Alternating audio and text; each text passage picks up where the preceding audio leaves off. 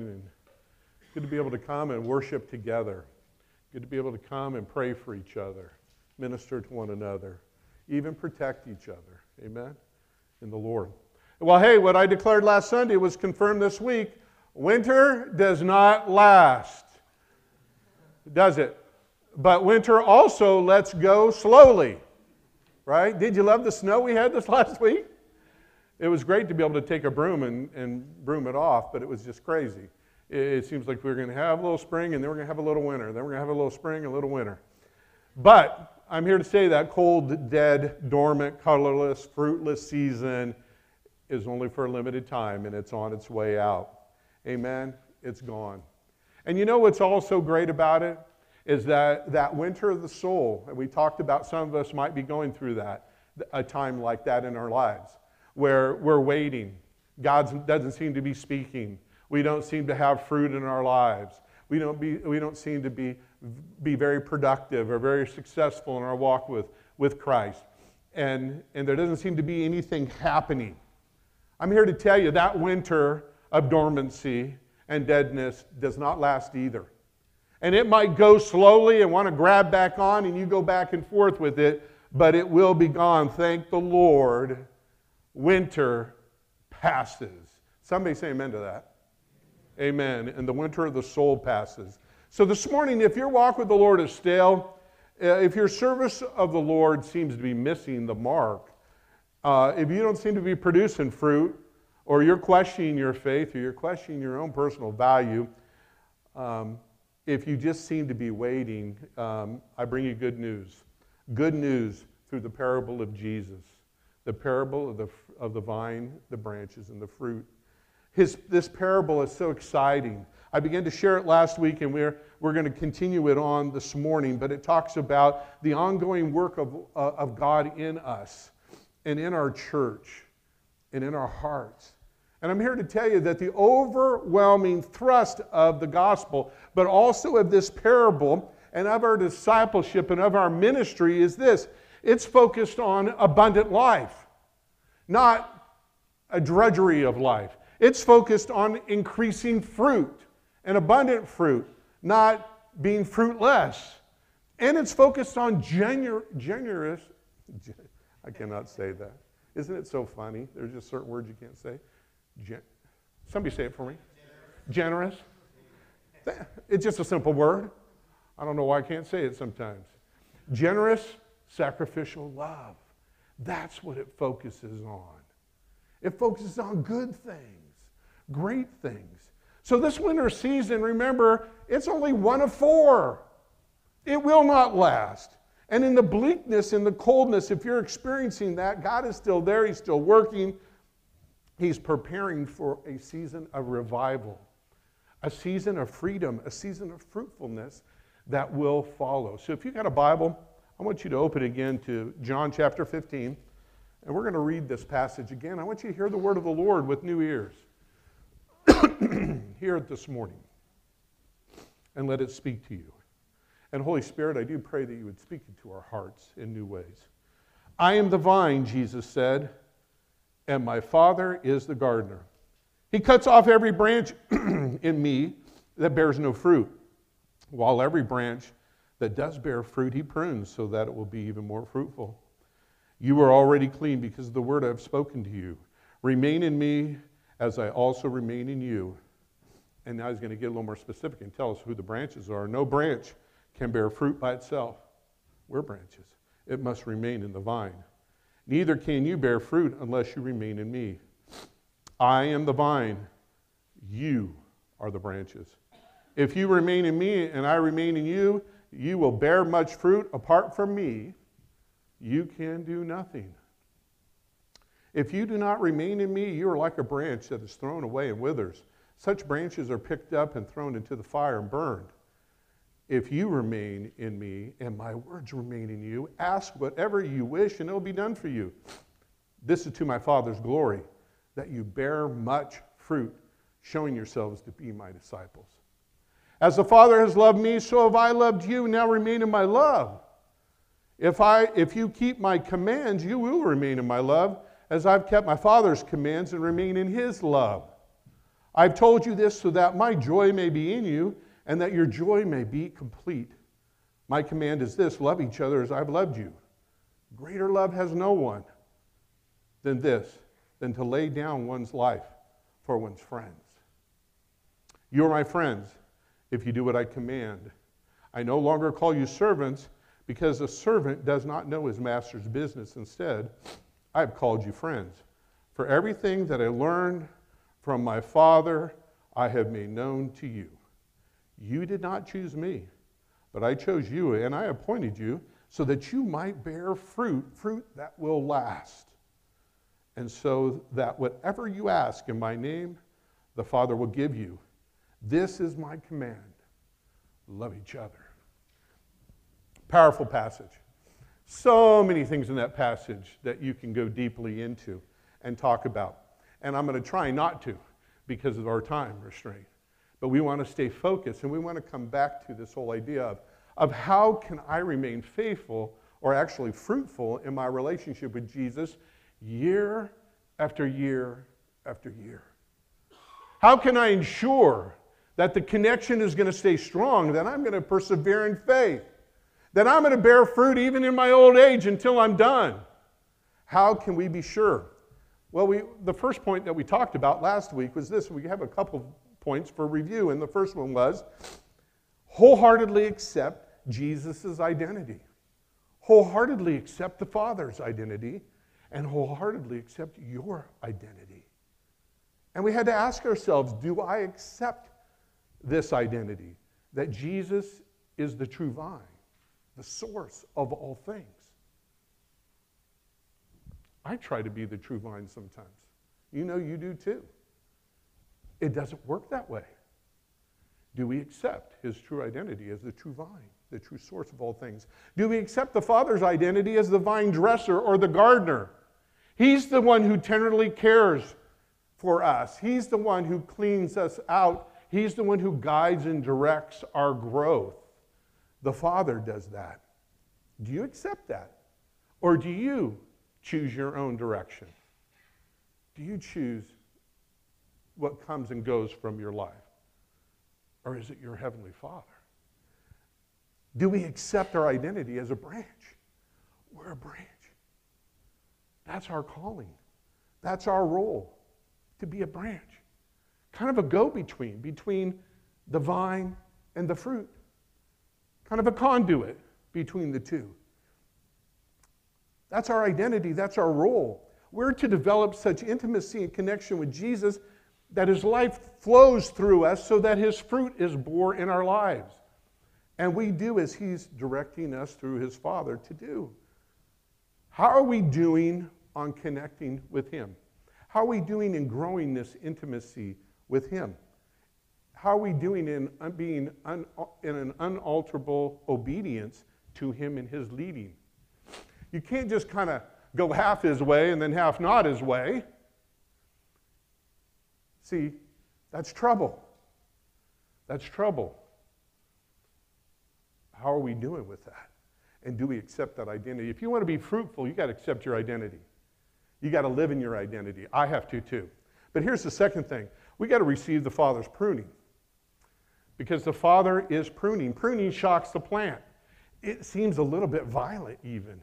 But in the hands of a skillful vine dresser, the vine remains healthy and produces maximum fruit year after year if we let it be pruned.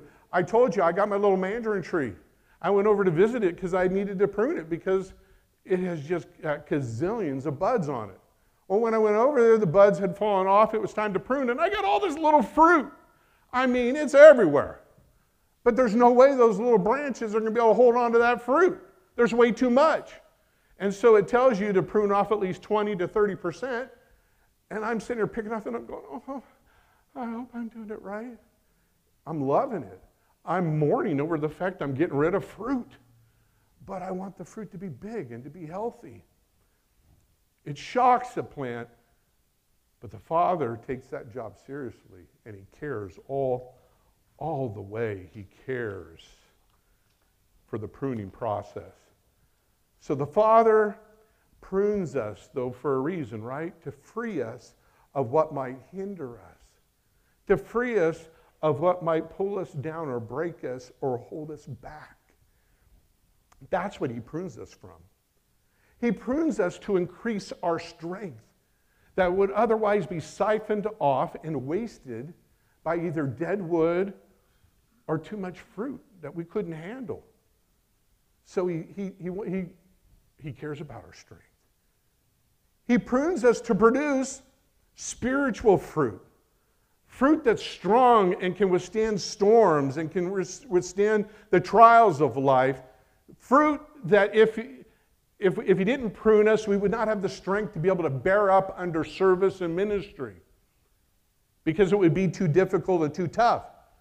He prunes us so that our lives will be even more beautiful and healthy and vibrant and more abundant in our fruit year after year. So this purpose is good. Are we obedient to the vine dresser? Are we obedient to God to allow him to prune from our lives? You know, I talked about the fact that if we want something new to happen in our lives, that means we've got to get rid of something. Most of the time, we can't just keep adding to our lives. It doesn't work that way. You can't just keep piling up. We constantly, according to Scripture, have things that hinder us in the sin that so easily entangles us. And so through confession and through pruning, we got to get rid of that stuff that's dead wood that holds us back. We must. And if we want something new to happen in our lives, that means we probably have something old that needs to go. Something that its time has run its course. And so we talked about some of that. And I want you to think about that again. God is pruning us, asking us to do things sometimes in new ways. Read our Bibles in different ways. Pray in new ways. Serve in new ways. Have a different routine. Have a different way of living. Those kinds of things. What is God asking you to do? And are you receiving his pruning? Are you partnering with him to obediently rid yourself and cut away all that hinders, all that holds you down, all that holds you back from the fruit-bearing will of God? So those are important things. Those are huge. So huge. But we're going to move on. See, I didn't do too bad on that review, huh? We didn't get too bogged down. I see Vince over there going, yeah, right. Because he knows I can get bogged down sometimes. We're going to move on in this passage. This is a heavy hitter point. You're going to have to hang with me with this, okay? Depending upon how God's wired you. Now that we've considered the identity of Jesus, the identity of the Father, the identity of us, and we've understood that there is an important role of pruning, and it plays an important role in my life, in my ministry, in my relationship, now we want to move on to considering this whole idea of what does it mean to abide or remain in the vine? What does that mean? Because the Scripture says it over and over again. Unless you abide in me, or unless my words abide in you, unless you remain in me, unless my words remain in you. Verses 4 through 5 say this again. Remain in me, and I will remain in you, Jesus said. No branch can bear fruit by itself, it must remain in the vine. Neither can you bear fruit unless you remain in me. I am the vine, you are the branches. If a man or woman remains in me, and I in him or her, he or she will bear much fruit. Apart from me, you can do nothing. We understand that logically. But do we understand how that really works? What then does abiding entail? How does it work? What does it look like? How do you actually do it? So Jesus has given us this physical picture to understand what he's talking about. What do you see? Now I want you to, please, yeah, there you go. You see the vine. Can everybody, you see the fruit, the first thing, right? Aren't those luscious, great grapes, man? It just looks awesome. The vine is the thicker, it looks like a branch almost, right? But that's the vine on a grapevine. It's the thicker part that travels horizontally, and then you have these branches coming up from the vine. And the clusters of grapes are coming off those branches. Okay, so you see that. Jesus gave us that picture. Everybody during his time would have readily been able to see that in their mind's eye, if not just around them. So, we can tell where one ends and the other begins, can't you, if you look at that photo? You can tell where the vine where it ends and where it begins. And you can tell where the branch ends and where it begins. And you can tell where the fruit ends and where it begins. And we can tell that each has a different role, can't we? Because they do, and they have a different reality. However, the branch and the vine's relationship is such that they mutually indwell one another. And you need to get that point. They mutually indwell one another. We might say they are one. See, that's what God has destined us for. That's what Jesus has destined us for. But we can also see that the vine, Jesus, he's the vine.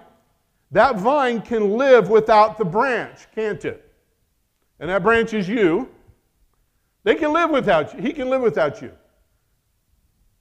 This vine can live without its branches too, or one or more of them, can't it? And it can go on and create other branches. But a branch, which is you in this metaphor, you can never live without him, right? You separate from him and you no longer have life flowing into you. You no longer have ability to bear fruit. You're going to be withered and you're going to die, and you're going to be dead wood that's going to be collected and burnt. Do you see? We cannot live without him, the vine, nor can we cannot live without the gardener or the vine dresser. We cannot live without them. What we have without them is just a short period of life that will ultimately end and be fruitless. That's what we have without them. So therefore we see that Jesus' emphasis in the verses that we read, those two verses we just read, he's telling us, and he's emphasizing the fact that it's our responsibility, our priority, and our choice to remain or not remain in him. That's an important thing to get down. You choose whether you want to remain or not remain in him. We all, if we were going to be grafted into Christ as the true vine, at some point in time, we all had to surrender our wills, confess our sins, and repent of our own life, receiving him as Lord and Savior. We all have to do that at one point in time for us to be grafted into the true vine. And unless we do that, the Bible says we will die in our sins because we're separated from the Lord. Have you ever made that decision and crossed over that line? Because look how close and intimate that relationship is. You're one. Have you become that? Have you become that? Have I become that? It's our responsibility. Jesus will never go back on or break his promise or his commitment to remain in us. He will never do that. But we can block the internal flow of God's life. We can block his fellowship. We can block that from coursing back and forth within us. We can break that union with him. We can separate from the vine. That's something we can do. God does not do that. But if we do, it results in spiritual death. So to abide is not just about a belief. We've got to have belief. It's not just about this intellectual assent, but it's belief that is embracing and clinging to and continually to receive spiritual sustenance from him. And it also involves our obedience and response to him in expressions of gratitude and trust and in love for him. That's what the result is. So I know I'm kind of getting exacting with this, but it's important to see this mutual indwelling was first exhibited in the Father's relationship with the Son.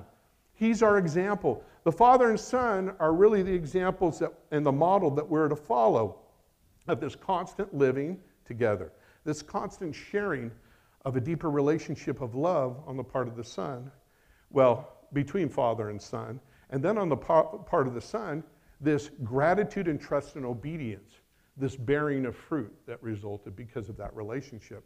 I want you to consider just 3 examples of this mutual indwelling in the Gospels. Jesus talked about it just in John, and here are 3 of them. John 14:10. Jesus said, "Don't you believe that I am in the Father and that the Father is in me? The words I say to you are not just my own. Rather, it is the Father living in me who is doing his work. See his understanding? That's how it happens. I'm living, and he's trying to tell us that's how human beings are to live. You're to make decisions that way, in fellowship with your Father who's guiding and directing the show, not you. John 14:20. On that day you will realize that I am in my Father and you are in me, and I am in you. John 14:23. If anyone loves me, he will obey my teaching. Why? Because my Father will love him, and we will come to him and make our home with him. And then you know the most famous one found in Revelation 3:20. Behold, I stand at the door and knock. If anyone hears my voice and opens the door, I will come in and be with him and he with me. See, Jesus wants to live within us. He wants to set up residency within us. He wants to know us because he's a spirit. He wants that fellowship with our spirit. That's what it's about. Well, this idea of being indwelt by Jesus and his Spirit is also found in the rest of the New Testament, isn't it? Paul talks about it a lot. And here are 3 examples of that. Galatians 2:20. Paul says, I have been crucified with Christ, and I no longer live, but Christ lives in me. The life I live in the body, I live by faith in the Son of God, who loved me and gave himself for me. He just told you how you live. That's how a believer lives. They live by trust in God, the Son of God, who loves us and gave himself for us. And we let him live within us. That's how we are to live. Romans 8:9. You, however, are controlled by the Spirit if the Spirit of God lives in you. And if anyone does not have the Spirit of Christ, he does not belong to Christ. That makes sense now, doesn't it? If you're a branch, you're going to have the life of the vine in you. That's the Spirit. And you're going to bear the fruit of the Spirit, which are the fruit of the Spirit, found in Galatians 5:22. Love, joy, peace, patience, kindness, goodness, faithfulness, self-control. Those fruits are going to come into your life and through you. And then Colossians 2:9-10, Paul also said, for in Christ all the fullness of the deity lives in bodily form. And you have been given fullness in Christ. That's the right and privilege you've been given. Do we live in that all the time? No. Are we perfect in that fellowship and that relationship? No. But that's God's desire. That's God's intention. That's his destiny for you and me. So what are we to make about this? What are we to do about it? Think about it. We can't take for granted that the Father, Son, and Holy Spirit lives within us and that we are in them. Do you ever take that for granted? That the Holy Spirit is living in you and you in them? Sometimes we do. We need to repent of that. We need to become aware of the fact that we do take it for granted. It's our opportunity, your opportunity, my opportunity, to really get to know God intimately, to become his friend. You know, we talk about this personal relationship with Jesus, but what can we do to develop a personal, ongoing relationship with him that really is a constant fellowship day in and day out, to really know him, to abide in him, to actually have and experience the type of a relationship that a branch has with a vine. That's the type of relationship we're to have. Think about it. Is that your relationship? God is saying, come on, come. This is the relationship I'm offering to you.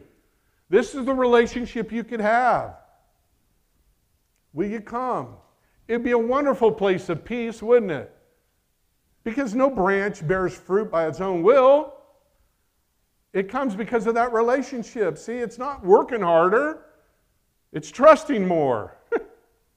It's a great place to be. Great place to be. So how can we grow in that relationship? Well, I want to give you a caution here, though. When you consider what you can do to make your relationship closer and more intimate, we tend to want to make everything, including our relationships, a project, a principle, or a concept, right? We tend to want to try to figure out what is the recipe, what is the way, the secret to making this thing right. We're having a relationship with a real being who wants to be within us and wants us to be within him. It's a relationship. It's not a project, it's not a concept, and it's not a principle. And if anybody ever reduces you to that, you know they're not going to get that close to you. If you reduce me to that, you're not going to get that close to me. Because that means you're trying to work me. And you're trying to use me for some reason. But you're not really relating to me as a real person. Instead, we want to try to understand God, not as we would a concept. We want to understand him not by working harder or practicing any principles to achieve success or really bear more fruit. What we want to do is love him as he loves us. To do the things that lead to close and intimate relationship with anyone. Do you know what those things are that lead to close and intimate relationship with others? I hope you do. Some of these principles are things I hope that you were raised under, and you might have known them without knowing them, but Dr. Les and Leslie Parrott, they coined these at one point years and years ago when I began to use some of their stuff in premarital counseling, and they were talking about relationships and close ones, and it was so true that I was blown away by it, and I want to share some of it with you. There are things that lead to a close relationship, and here they are. Are you ready? The first one, it'll be up on the board, is warmth. You have to have a warmth if you're going to have an intimate, close relationship. Warmth is about acceptance. It's about being humble enough to know where you begin and where you end, and that you need another person in your life. It's also to be humble enough to overlook a blemish for the sake of the beauty behind it. That's warmth. People don't have to be perfect to be in your life. You will accept them. See, God the Father and the Lord Jesus have shown this grace, this consideration, this warmth to us. I could go on and on about that in Scripture, and you know it if you've been around the Bible at all. But do we return it back to him? That kind of warmth, that kind of acceptance, do we show that kind of humility back to him? Especially when we don't understand what he is doing. And don't you think having a relationship with God, you'd run into that sometimes? Where you don't understand what he's doing?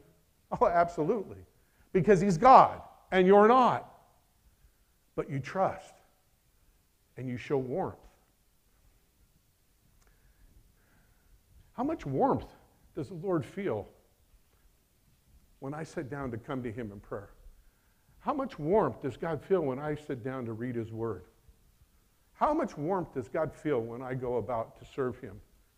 See, all of a sudden, I started feeling like I'm a pretty cold you-know-what sometimes.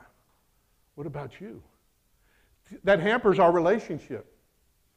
He's not just a being or a concept or a principle or a project. He's a person, and warmth is important. The second thing is genuineness. I was able to say it.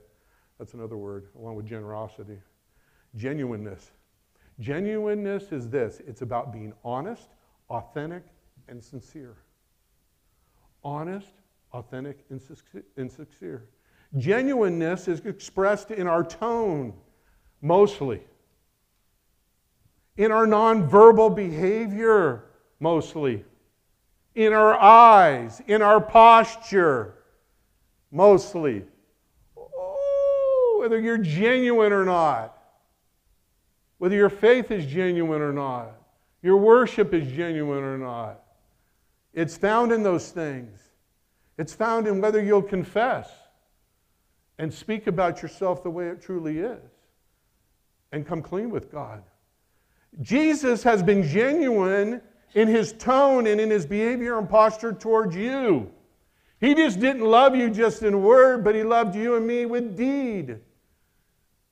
And he put his love into action, and he laid his life down for us.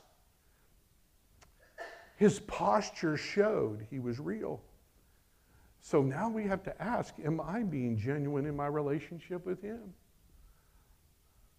I say he's the greatest thing in the world, but I don't act like it. Do I? How well would that go over with your spouse? Jody, how well would that go over with you or me if I said, man, I love you, the most important person in my life, but I never kissed you. I never hugged you. I stayed at a distance from you. It was only words, but it was never shown in action. Would you believe me? Well, see, you know the answer. You might still believe me, huh? Because she's really believing. She is. She believes a lot, and that's why she's good to be my wife. Right? But you see what I'm saying? Are we genuine? And I have to sometimes say, Lord, I'm sorry. I haven't been very genuine. But I want to be more genuine. Show me. Teach me. And the Lord said, okay, that's good. I will. But then there's a third thing, empathy. Empathy, any close relationship or friendship has to have empathy. It's about seeing a situation and a person or the world from another person's perspective. And in our relationship with God, it's really seeing it from his perspective, the vine dresser's perspective.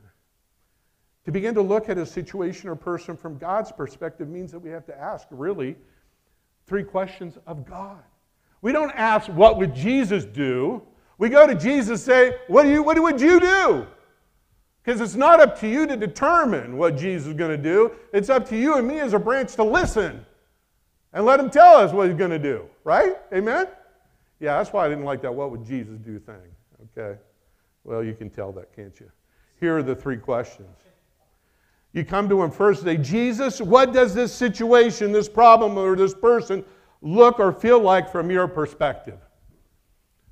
From your perspective. You know what? God straightens me up real quick a lot of times when I want to be just or want to come in swinging and say, you know what? This person's a treasure to me. They're a work of art. You better treat that treasure, that work of art, with kid gloves. You break it or you break a piece off it, there's going to be you know what to pay. Right? That's what the Lord tells me. Number 2, God, how is your perception different from mine? I think we're pretty close, God. I think I've got the 411 on this whole thing. I see things pretty clear. So God, just confirm for me that your perception is the same as mine. And the Lord goes, not even close. Here's my perception of the situation. And this is how my perspective is different from yours. And then 3, God, what would you have me do? What would you have me do? What would you have me do? That's empathy, see? And then you obey and act accordingly. See, if we could have relationships like this, where we had warmth and genuineness and empathy, you can get close to people. And you can have good, close relationships. But that sometimes takes healing, because we need to be healed of our past wounds and the way we've used and abused other people and manipulated relationships for our own gain. Because we all have to do that. We've all searched for people to complete us. That's what we've done before we've come to Jesus. And if a person doesn't do what I want them to do and they don't make me feel better and they don't help me complete myself, well then, I punt them. Oh, I felt that. We do that though. We punt people. Or we just say, oh, they weren't a good friend. Well, we're not supposed to be completed in anybody but Jesus. That's where we're having a close and intimate relationship with the vine, Jesus, and the gardener. That leads us to completion. It'll change us. It'll heal us. It'll complete us. Because we're going to mutually indwell each other, and that vine's life and the gardener's work, it's going to make us more and more complete and more like Jesus. So if there's anything I can say to people, if you want a good relationship, then lean in to the relationship you have with the Holy Spirit. Come clean with him. Practice warmth, genuineness, and empathy. Confess any sin you have. Repent of your arrogance. And let him fill you. Let him empower you. Let him change you. The more you lean into the Holy Spirit, the more you lean into His Word written in the Bible, the more it'll change your mind. The more you'll find healing, the more you'll grow healthier, the more you'll grow to completion. And it is a process. And it does actually take a lifetime sometimes, most of the time, for some areas. So we have to be patient with each other. But we have to strive for that mutual indwelling. See, there's something more that we can have in Christ. There's a deeper, closer relationship. And when His Spirit fills you, it changes things. And I'm telling you, it does. I can remember times when the Lord has fellowshiped with me where blues never looked so blue and greens never looked so green. And like Spurgeon, I believe it was, or Chambers said, my prayers were so intense that they broke the back of words. Words could not carry them. Wow. And that wasn't because I just freaking out or being an emotional zealot or whatever. It's because of the love and the power of the Spirit fellowshipping. We can experience that. We're not going to live for experiences, but we can know that close relationship. God wants us to be there. Remember, abundant fruit. That's what He's talking about. Amen. All right. We're going to stop with that this morning. Praise the Lord. I want you to stand with me. I got through, well, I reviewed 2 points, got through 1. But I'm allowing the Lord to prune. Yeah, I have a hard time watching things not come to completion. But I'm going to let it stay in that place this morning. Because I believe the Lord is speaking to all of us. Are you experiencing the joy of the Holy Spirit? Are you experiencing a relationship of warmth and genuineness and empathy with God, with the Spirit? If you need someone to pray for you as we close in prayer, if you want to see that new work and you just say, man, that's what I want, but I don't think I have it, you're welcome to step forward and, as a demonstration of faith, saying, I want this, and I'll pray for you. But I'm not going to belabor it, and I'm not going to give an emotional altar call. I'm just going to invite you. So if you'd like to come now, to come pray, and me to pray for you, that you would experience more of the Spirit and that you would draw closer, and anything that's between you and Him, because here's the deal with the Holy Spirit. He's sensitive. You can offend Him. You can grieve Him. And so if you've gotten used to telling Him no, it says it in Scripture. You're not going to expect to be close to Him, and He's not going to speak to you until you get that right. I'm here to tell you, it's the truth. I've had to repent of things that happened years before because I didn't get it right. And it hampered my ability to be close with the Lord. So if you want to experience that Spirit, His Spirit, you want that life, you come forward, I'll pray for you. So come now. Anybody who'd like to come, or I'm going to close this in prayer. Amen. Amen. Amen. Amen. Why would we not want more of the Lord Jesus? Why would we not want more of the vine life? Why would we not want to remove anything from an intimate, close relationship? Let's come and receive it. Amen. And if you want to come and lay hands on anybody and pray with them, you're welcome to do that too. Come. Come. Hallelujah. Lord Jesus, we want to know you. We want to be fruitful vines. We want to get out of the season of the winter of our souls. And we want to repent. And we want to confess to you our need. We want to tell you we're sorry. We want to humble ourselves before you. God, we want to even ask you to forgive us, Lord Jesus, for the times when we haven't been warm and we've been cold. We haven't accepted you. We haven't been real with you. We haven't confessed. We haven't been honest. And we haven't cared much about your perspective on things. We've just wanted our own. We've just wanted what we wanted. And we wanted just to be done and move on. God, show us that that's no way to live, and that the fruitful life is the way to live. The generous, the faith-filled life is the way to live. Father, we ask in the name of Jesus, for those especially that have come forward this morning, Lord, as they've come to prostrate themselves before you, as they've come to show you their genuineness by their posture and their movement, God, meet them and give them the desire of their heart. Go beyond them.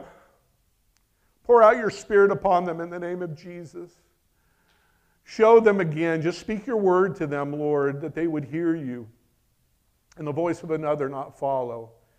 And Lord, no, it's not an audible voice, but help them to hear you in the thoughts of their minds, in the feelings of their body, in the visions that they see.